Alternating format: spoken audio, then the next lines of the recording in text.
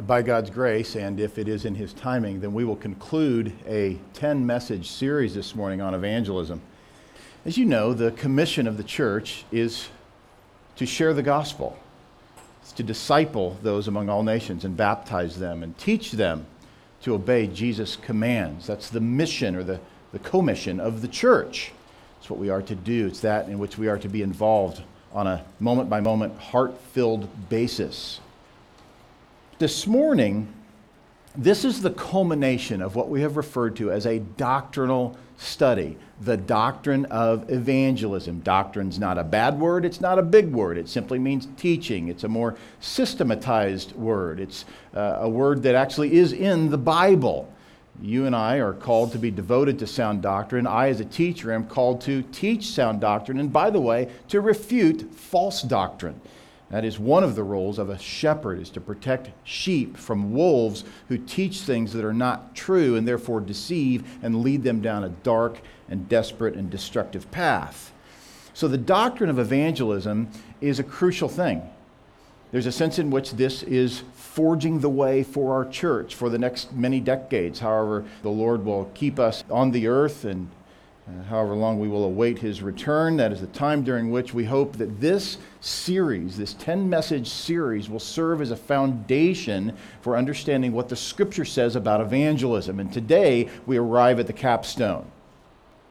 Man's practice. Man's practice. What then does he do? What then are you to do in evangelism? We've worked our way up to this point for this purpose, for this very day, that we would look at what most Christians would consider to be the premier text on biblical Christian evangelism. And although your bulletin says we're going to begin with verse 18, we're actually going to begin with verse 16. Matthew 28, verses 16 through 20. Now the 11 disciples went to Galilee to the mountain to which Jesus had directed them. And when they saw Him, they worshipped Him, but some doubted. And Jesus came and said to them, "All authority in heaven and on earth has been given to me. Go therefore and make disciples of all nations, baptizing them in the name of the Father and of the Son and of the Holy Spirit, teaching them to observe all that I have commanded you. And behold, I am with you always to the end of the age." Father, we pause for a moment, giving you thanks for the place where you now have brought us, having looked at your perspective in evangelism and now closing out what we believe to be the necessary perspective of man in evangelism. That we would not only know and understand, but that we would subject ourselves to your perspective, that you, in fact, are a God of sovereign grace. The call upon our lives is to live in such a way as would reflect the person of Jesus Christ, so that we then would have the credibility to proclaim the authority of Jesus Christ. So we ask, Father, that you would help us now to think clearly, to be of sharpness of mind, clarity of thought, softness of heart, and greatness of passion for your glory, that your bride, your Son's bride, be delivered unto Him for your glory. Amen.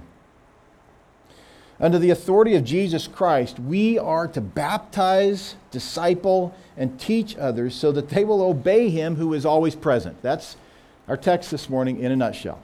That's the deal. Under the authority of Jesus Christ, we're to baptize, disciple, and teach others so that they will obey Him who is always present. Point number 1, be ready. Be ready. If you look there at verse 16, you see that the disciples were ready. They were available. They showed up. Now the 11 disciples went to Galilee, to the mountain to which Jesus had directed them. I say to you, I say to myself, show up. Be taught. Know what is necessary to be engaged in biblical evangelism. Know the plan. Know the purpose. Know what God's pleasure is in. Understand the biblical prayer of the evangelist. Understand the biblical mandate on the evangelist's life. The disciples did as they were instructed. Back in verses 7 to 8, Mary Magdalene and the other Mary were told by the angel who had rolled away the stone, "Go quickly and tell his disciples that he has risen from the dead. And behold, he is going ahead of you into Galilee. There you will see him. Behold, I have told you."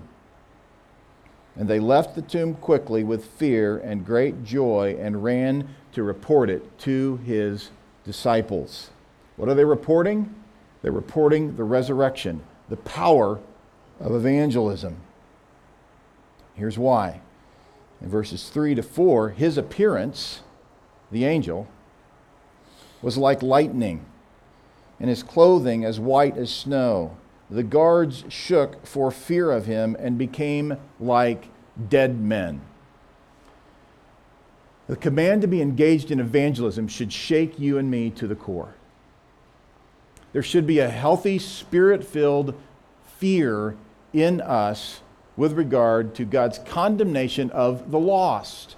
You ought not to personally live in fear of God's wrath, the possibility or the probability that God would pour his wrath out upon you. If you're in Christ, God poured his wrath out in full on his Son. You don't live in fear of that, but you ought to examine the reality that the fear that is struck in the hearts of these ladies as they stood in the presence of this angel said, we must tell others. We must go to the disciples. We must be obedient to what we're being told. Why? Because the angel represents the great awe of the Lord. The awesomeness of God is exhibited in this angel.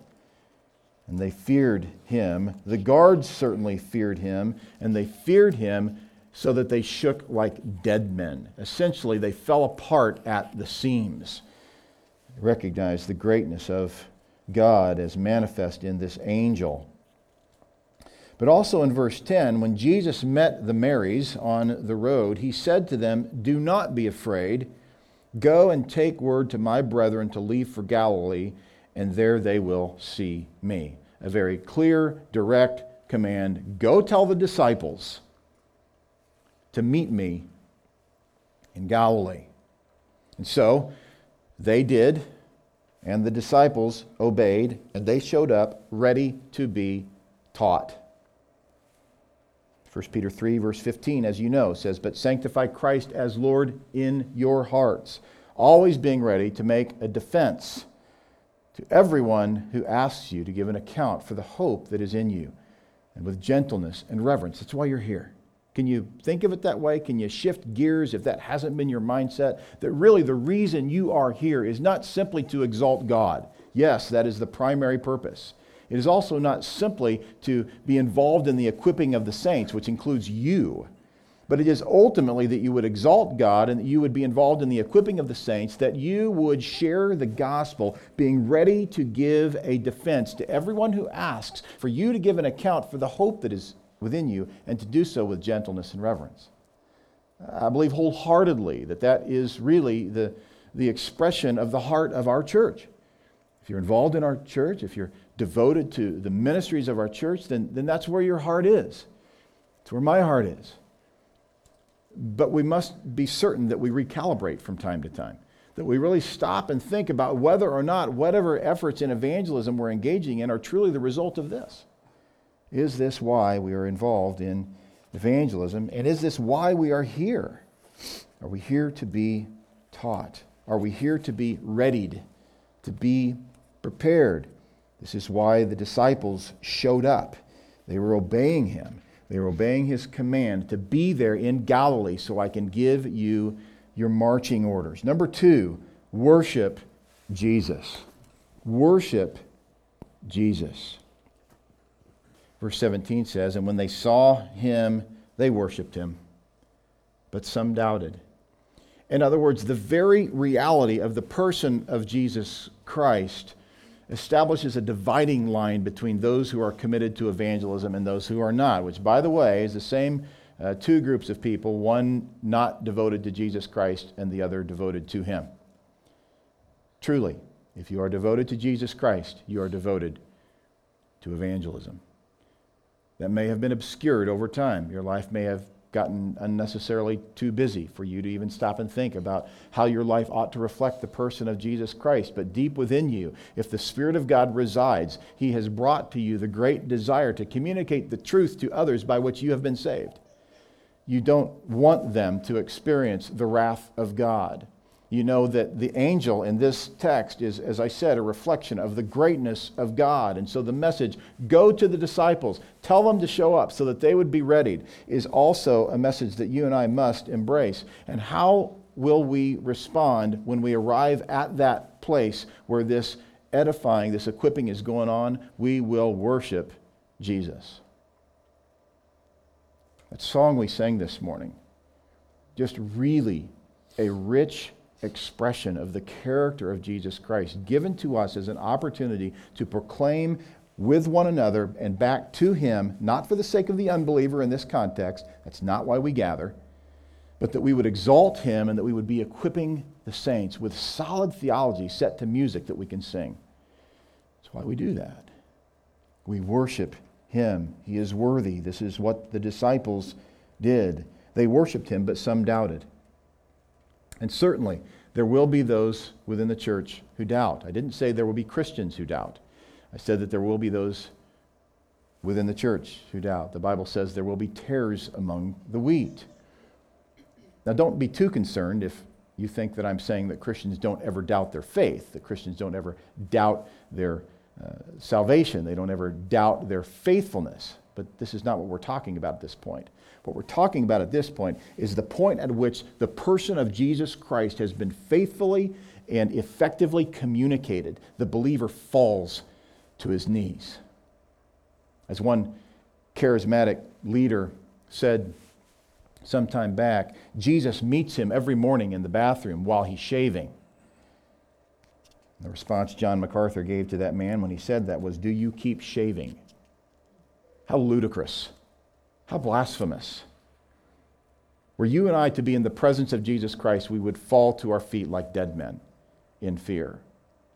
And with the opportunity that we have to have some sliver of heaven brought down to us, that in this context we have excellence in music, excellence in theology, for the purpose of worshiping Jesus Christ. You come to be taught, you come to worship. That's what the disciples did. That's what we're to do. The disciples weren't doubting at this point, but oh, they had, and oh, they did, and oh, they would, but not in this moment. Not in His presence. You and I don't have His physical presence, but He does tell us that He is with us. He is with us to the end of the age.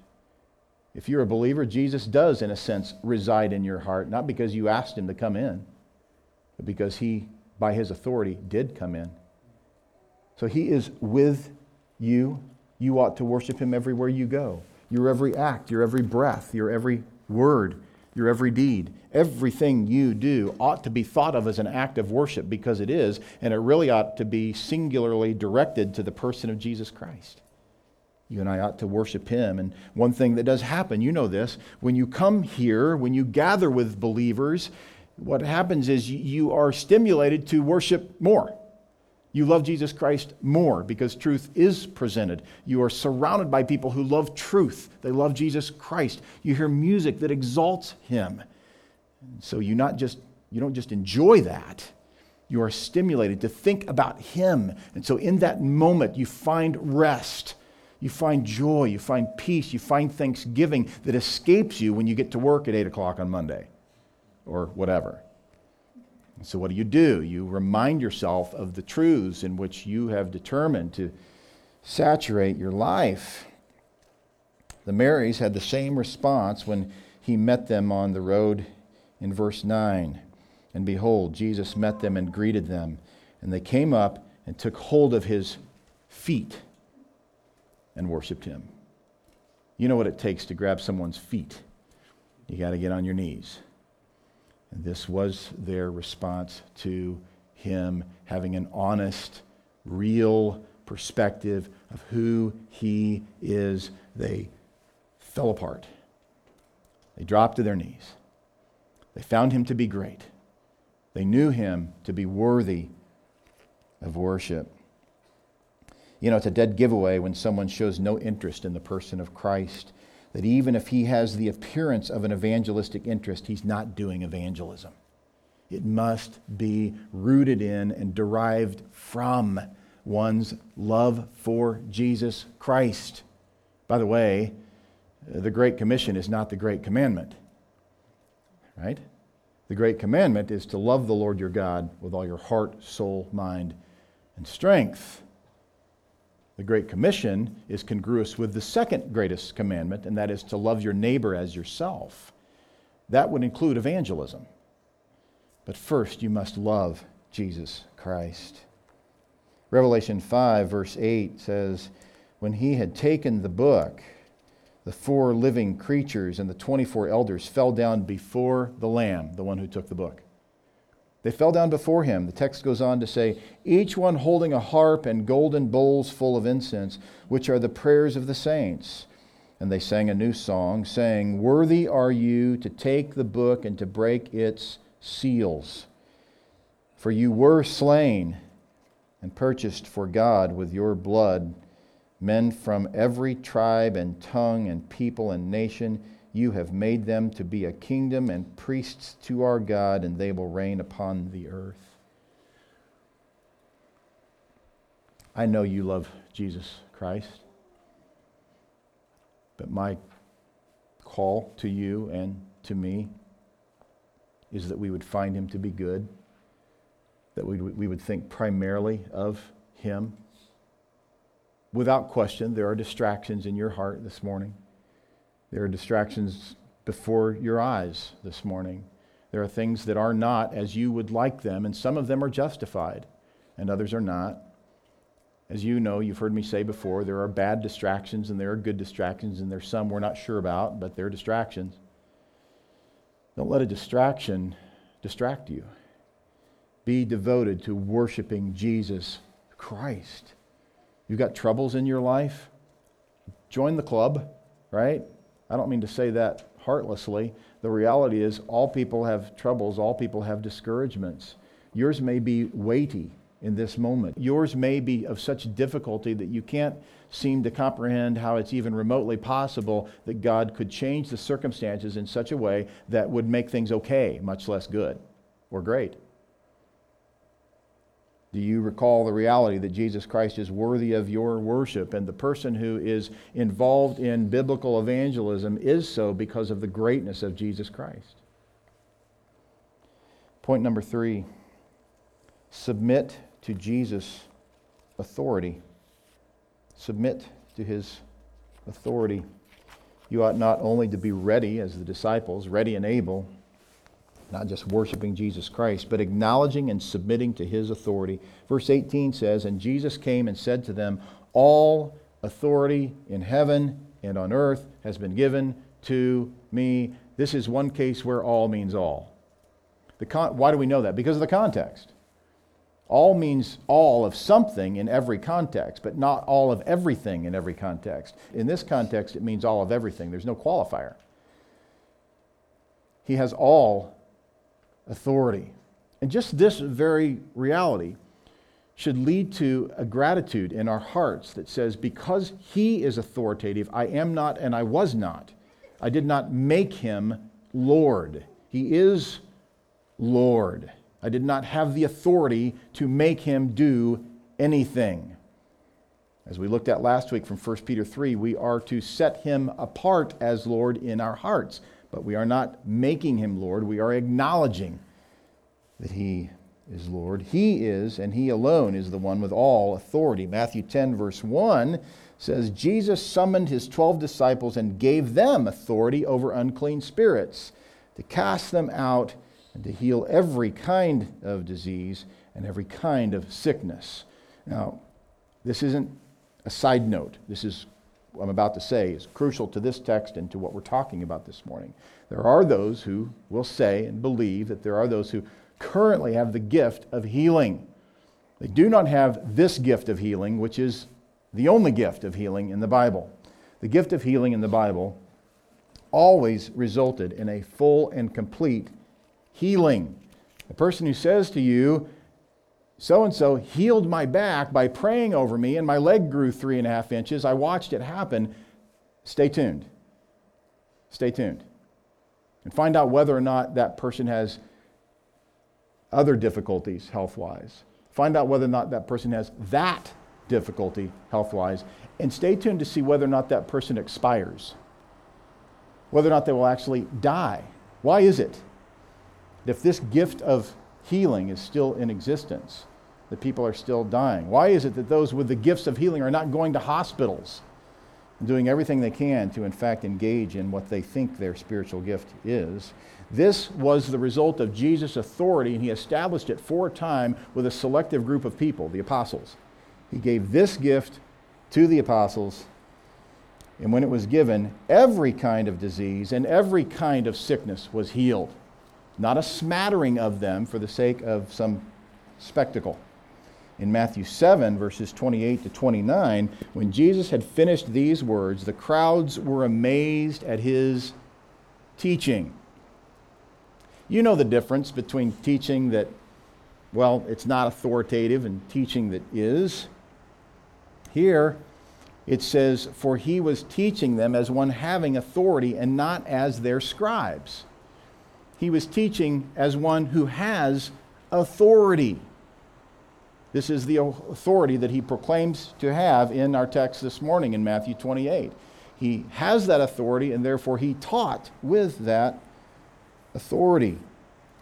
In the same way, he extends that command to those who teach the Word of God. In Titus 2, verse 15, Paul says to Titus, these things speak and exhort and reprove with all authority. Let no one disregard you. That's not to say that the preacher or the teacher himself has that authority, but he, in fact, represents the authority of Jesus Christ. And what does that look like? It looks like a willingness to teach these things as if they're true, because they are given to us by the one who has all authority in heaven and on earth. So we proclaim his word out of a willingness to honor and not offend him, and a willingness not so much to honor or be concerned about offending man. Many of the things that I will say to you from the perspective of a preaching venue will be offensive. My role is to deliver it with truth and in love and in kindness, not to water it down, not by any means to sugarcoat it, but to say it in such a way that is reflective of what's there. That's the authority of Jesus Christ. It's not my authority. I have no disillusions about any authority that I might have. I don't have that authority. The authority is in Jesus Christ and in his word, and he proclaims that it is. And therefore, as you and I understand the word of God, we can speak it with confidence. It doesn't mean speaking it with a lack of kindness or a lack of love. It means saying it with boldness and clarity, passion. Matthew 21, verse 23, when he entered the temple, the chief priests and the elders of the people came to him while he was teaching and said, by what authority are you doing these things, and who gave you this authority? Jesus said to them, I will ask you one thing, which if you tell me, I will also tell you by what authority I do these things. The baptism of John was from what source? From heaven or from men? And they began reasoning among themselves, saying, if we say from heaven, he will say to us, then why did you not believe him? But if we say from men, we fear the people, for they all agree John is a prophet. And answering Jesus, they said, we do not know. He also said to them, neither will I tell you by what authority I do these things, because you have no business knowing. You don't have ears to hear, you don't have eyes to see, your hearts are hard, and you couldn't possibly understand it, and therefore I'm not even going to tell you where this authority is from. You ought to know. You ought to know. In John 5, verse 26, for just as the Father has life in himself, even so he gave to the Son also to have life in himself, and he gave him authority to execute judgment, because he is the Son of Man. In John 10, verse 17, for this reason the Father loves me, because I laid down my life so that I may take it again. No one has taken it away from me, but I lay it down on my own initiative.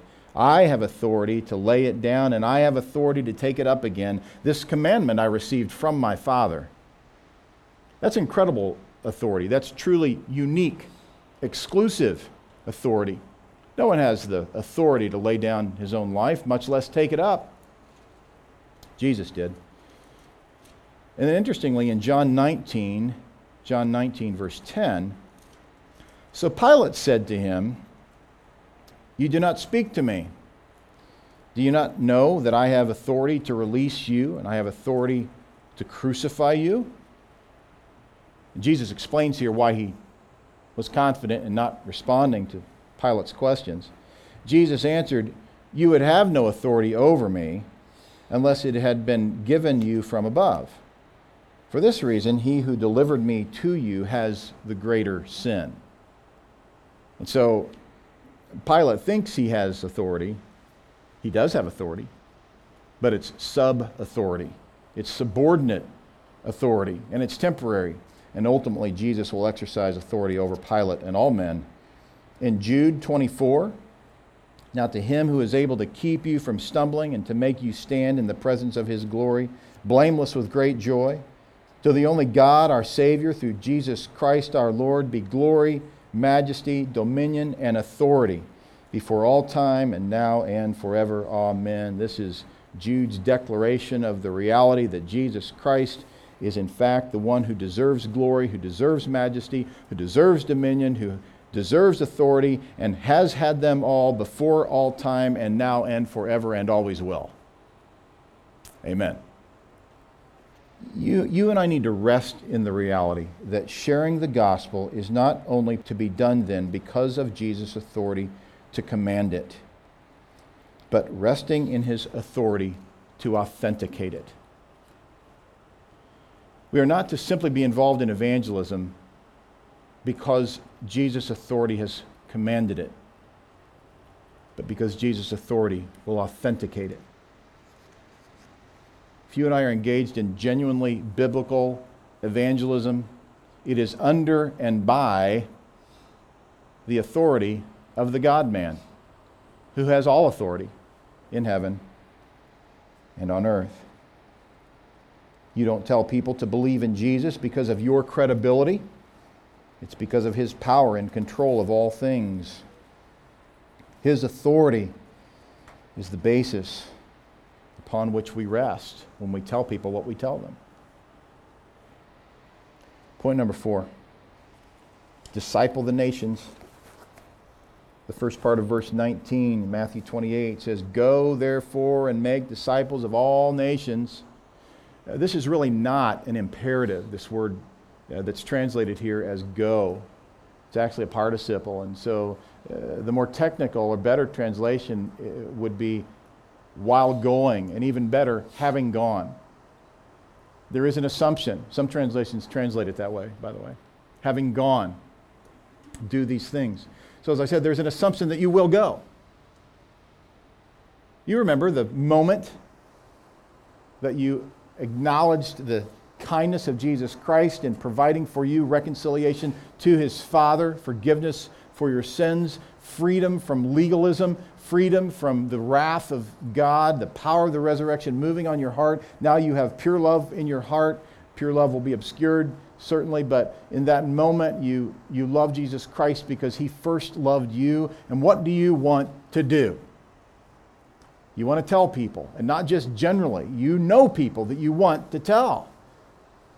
The invigoration of being saved results in the desire for other people to be saved. You long for their salvation. Your desire is for their salvation, and so your prayer is to God. The call upon our lives then is to go, and it is assumed that you will. It's not an option. The idea that there is a Christianity without evangelism is foreign to the Bible. And this really is the point at which those involved in a venue where evangelism is not of highest priority, they ought to consider whether or not they're really involved in a church. Same is true, though, for the individual. Maybe it's because of a lack of teaching. Maybe it's because of bad teaching. Maybe it's because of no teaching. Maybe it's because you're brand new in the faith. But either way, The heart of the believer is to be stimulated by sound biblical teaching, that they would not only be equipped to share the gospel, but that they would actually do it. That the willingness to go, the willingness to have gone, would be cultivated. It's there. The heart of the believer is that he wants discipleship, he wants to be involved in discipleship, and so he will go. You say, I got limited funds. How am I going to go to all the nations? Well, we have a plan. Our church is just over 2 years old. We have a plan. We started with that plan when we started. We said from the beginning, we will be devoted to missions. Many of you know this, and Eric and I talk about it on a fairly regular basis. His desire is to be involved in ministry in the heart of San Bernardino.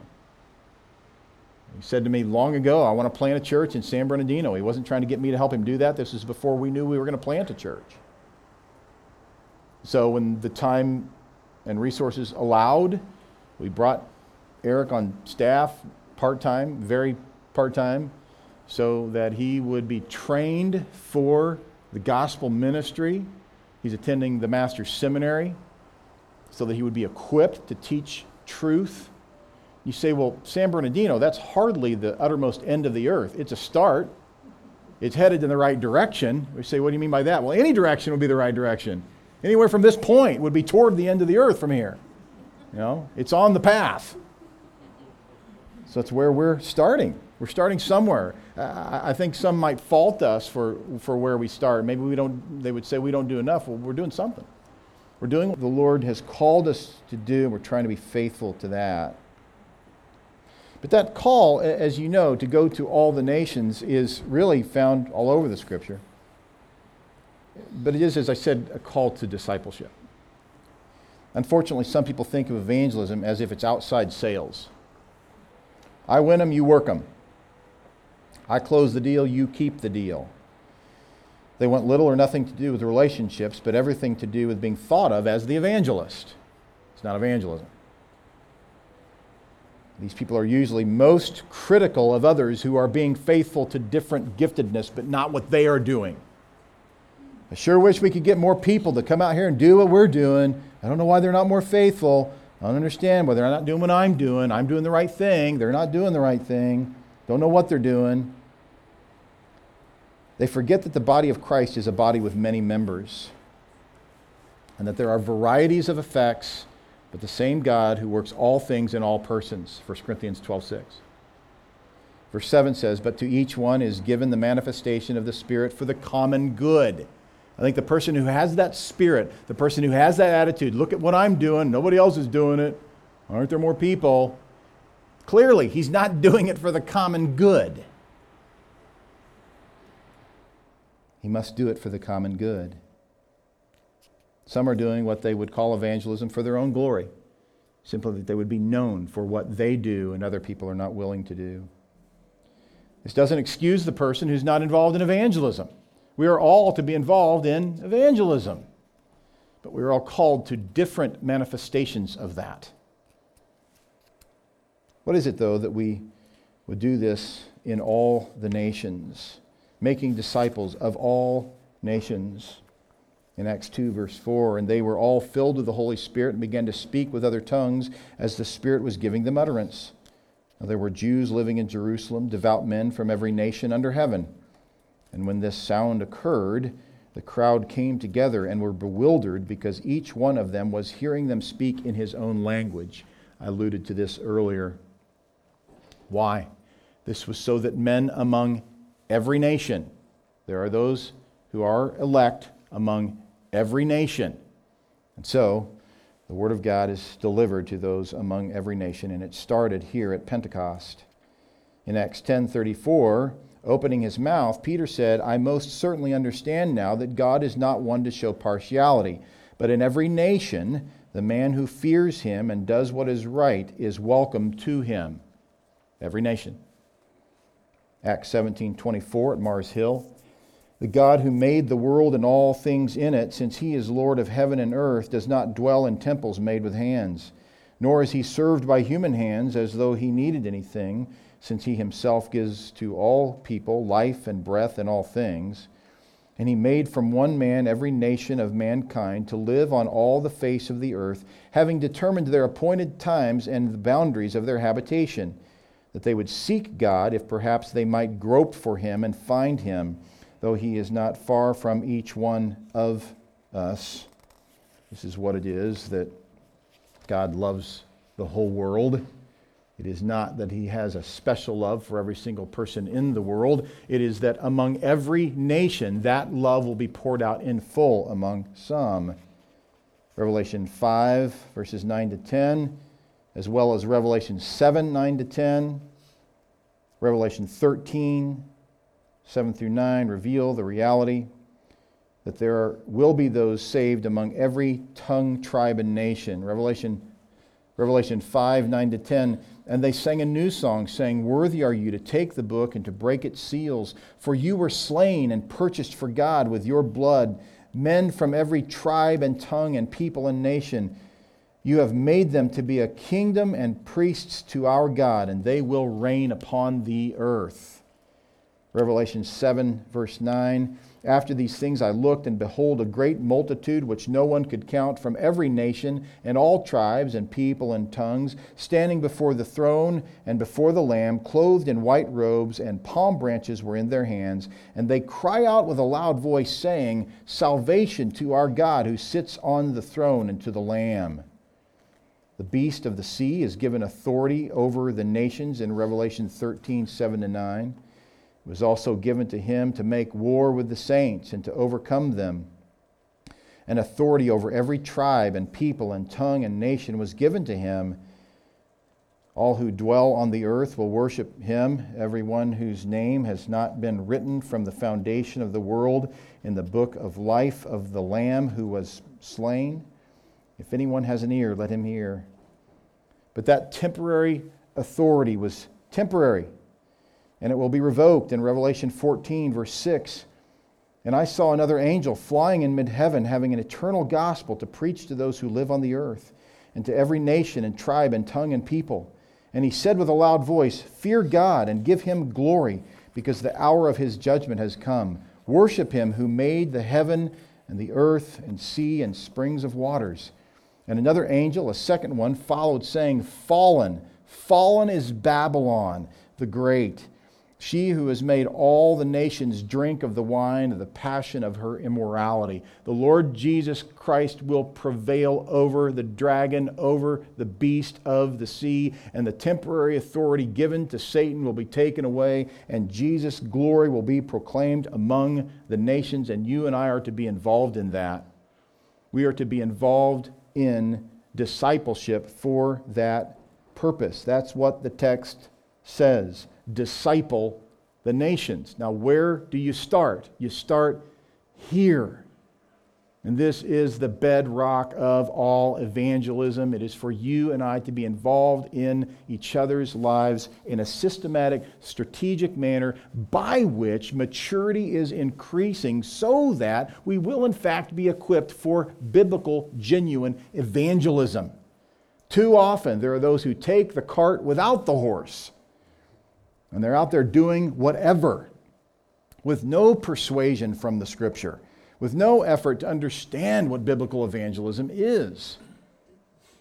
And then there are those who have some persuasion and some instruction, but they want to do it their own way. The call upon the biblical, redeemed Christian is to disciple, to be involved in discipleship. There are those who want to disciple but don't want discipleship. Where did that come from? It doesn't come from the Bible. It is discipleship. And so we as a church said from the beginning, we will be devoted to discipleship, and we will say it repeatedly. If you are to be faithful in your involvement in the Anchor Bible Church, it's not just showing up on Sunday. It is regular and faithful involvement in a discipleship group. There is nothing in the Scripture that would allow for a person to be able to say, I'm genuinely devoted to Jesus Christ without faithful involvement in discipleship. It does not exist. You say, well, I get my discipleship at another church. Show me that idea in the Bible. One local church. When Paul wrote to local churches, he wrote to them as individual churches. The person who is without any effective involvement in evangelism, whether he's trying or not, if he's not devoted to the bedrock, anchor-like foundation of discipleship, he's missing the point and he's failing miserably. Point number 5. Baptize disciples. Disciples are to be baptized. Who is to be baptized? Disciples are to be baptized.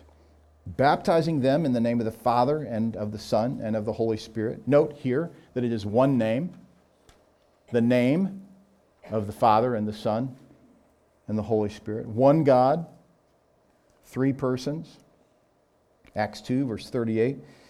Now when they heard this, they were pierced to the heart and said to Peter and the rest of the apostles, Brethren, what shall we do? When the truth of the gospel pierced their hearts, their response was, now what? As you know, Peter's response clearly, verse 38, starting with verse 37 actually. Now when they heard this, they were pierced to the heart and said to Peter and the rest of the apostles, Brethren, what shall we do? And Peter's response was quick and clear. Repent and each of you be baptized in the name of Jesus Christ for the forgiveness of your sins, and you will receive the gift of the Holy Spirit. You know this. You don't receive forgiveness as a result of being baptized. You are being baptized for the forgiveness of your sins, because of the forgiveness of your sins. Water doesn't save anyone. But the command is, because you have been saved, because you are baptized in the Holy Spirit, because you are regenerate, now follow in obedience with an outward expression of what took place in the heart. That's what baptism is. It exhibits the reality that you have gone under, that you have died to self and been resurrected unto new life in Jesus Christ. And so water baptism symbolizes that. The word means to submerse, to be covered in water. And in verse 41, so then those who had received his word were baptized, and that day there were added about 3,000 souls. Acts 10, verse 47, surely no one can refuse the water for these to be baptized, who have received the Holy Spirit just as we did. Can he? And he ordered them to be baptized in the name of Jesus Christ. Then they asked him to stay on for a few days. See, this is always the response of a disciple. A person who's not involved in discipleship, but he's got some connection with the church, he's got no interest in baptism. Why would he do that? Baptism is the certain response of the person who says, I know the difference now. I had some involvement, but now I'm being discipled. So I want to proclaim the gospel in obedience to the command to be baptized.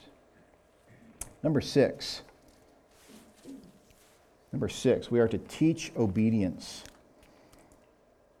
We're to teach obedience. The first part of verse 20, he says, teaching them to observe all that I have commanded you. 1 John 2, verse 3 says, by this we know that we have come to know him if we keep his commandments. And so we teach obedience. We don't teach delayed obedience. We don't teach partial obedience. We teach obedience. We are, if we are to be involved in biblical evangelism, to teach people to observe all that Jesus Christ has commanded us.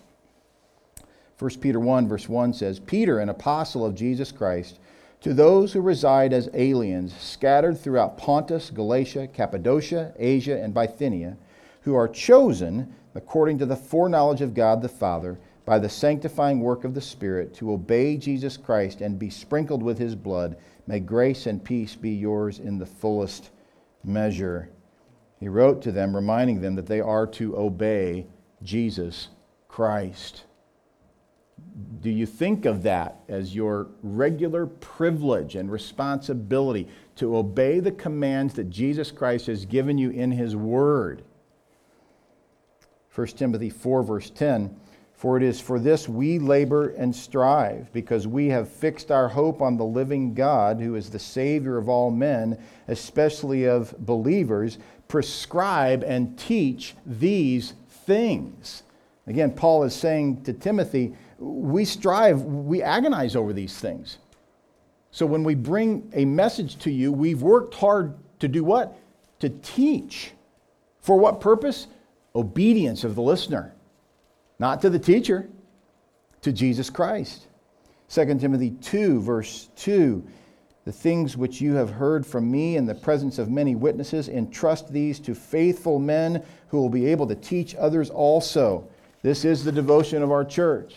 I spend a massive percentage of my time with men, training them to shepherd the flock of God.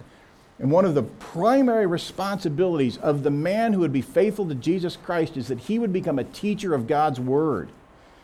So this is why in our discipleship we've devoted ourselves to understanding how to approach the Bible with honesty, to break it down and to put it back together in a way that the listener can understand it by the power of the Spirit of God, not making it relevant, but so that we teach it in a way that it reflects what God's original intent was for the original reader. Colossians 1, verse 28, we proclaim him, admonishing every man and teaching every man with all wisdom. Why? That we might present every man complete in Christ. What does that mean? It means he's mature. He obeys the Bible. He's obedient to Jesus Christ. Paul goes on in verse 29 to say, for this purpose I also labor, striving according to his power, which mightily works within me. On the other hand, in Romans 2, verse 8, but to those who are selfishly ambitious and do not obey the truth, but obey unrighteousness, wrath, and indignation. Wrath and indignation. You see why, as a pastor, you see why you as a Christian are desperately concerned for the person that you see involving himself or herself in disobedience to the commands of Jesus Christ. Because certain wrath and indignation, it means hatred, righteous hatred from God is the certain expectation. It is imminent for the person whose life is devoted to disobeying Jesus Christ. The believer wants to obey Jesus Christ, and so those faithful to biblical evangelism teach obedience. That's what we teach. Point number seven, trust Jesus. Really, trust Jesus. The latter part of verse 20, and behold, I am with you always to the end of the age. That extends beyond your earthly lifetime, by the way. There's no separation between you and Jesus Christ. Nothing can separate you from the love of God.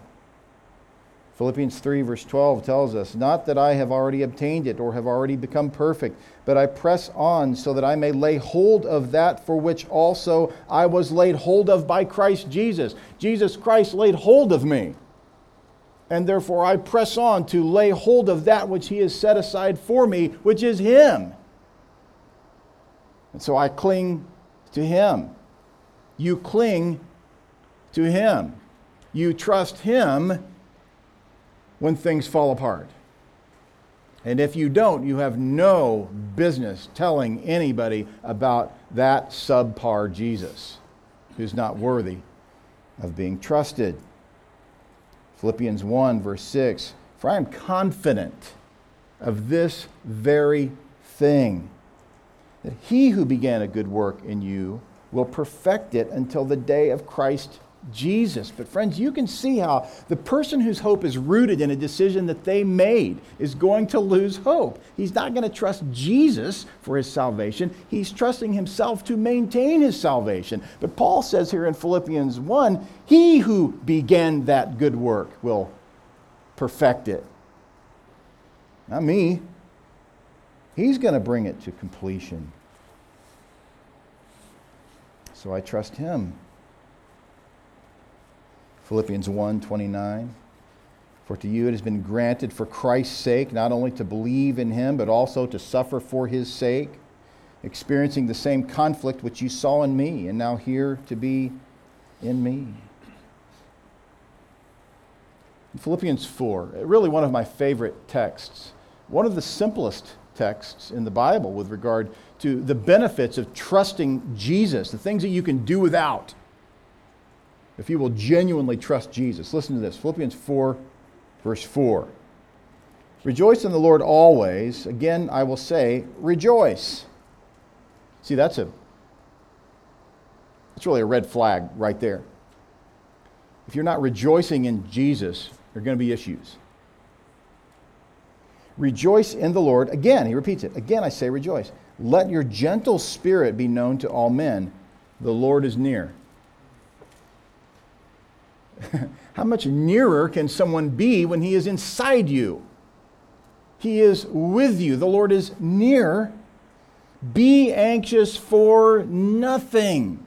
Well, obviously, the minute you forget that he's near, the minute you forget he indwells you, the minute you step aside from the reality that he is with you until the end of the age, what happens?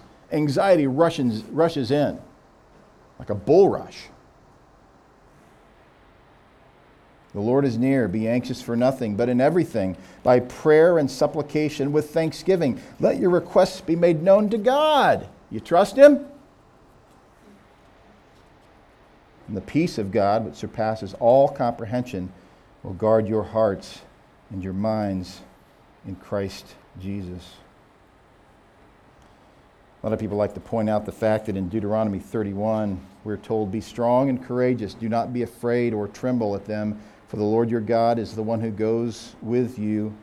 He will not fail you or forsake you. But earlier in this passage, it's interesting. You might not know this.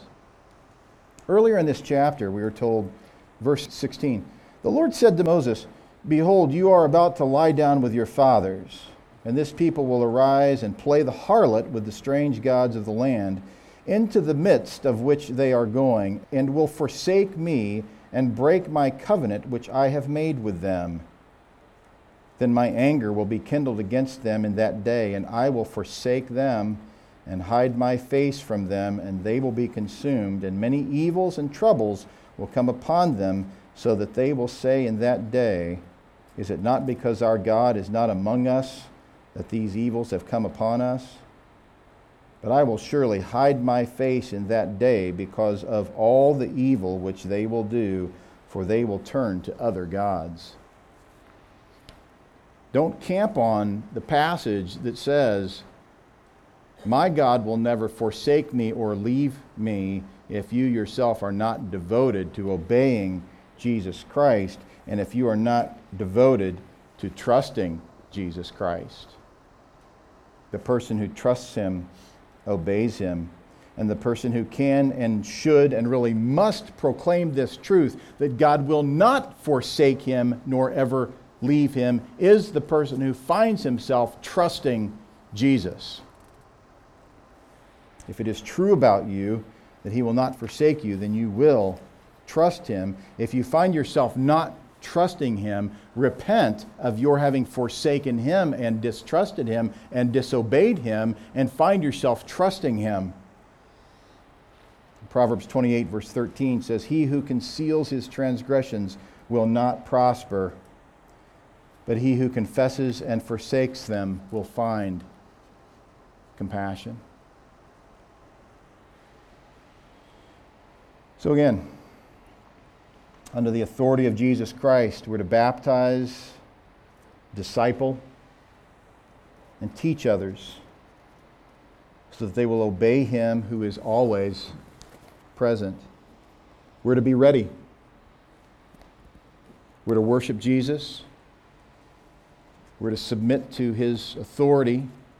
We are to disciple the nations by beginning with those around us in our local church. We're to baptize believers. We're to teach obedience. And we're to trust Jesus. Father, we find deep satisfaction in the trustworthiness of our Savior. And as we go now to worship him, we ask that you would help us to see the greater realities that you have called us to in our lives, starting with this greatest reality, that we would love the Lord our God with all our heart, soul, mind, and strength. And that as a result, we would, in fact, effectively love our neighbors as we love ourselves. That we would take this most important message to the lost. That we would go making disciples of all nations, baptizing them in the name of the Father and the Son and of the Holy Spirit, teaching them to observe all that Jesus has commanded us, and remembering that He is with us always to the end of the age. Amen.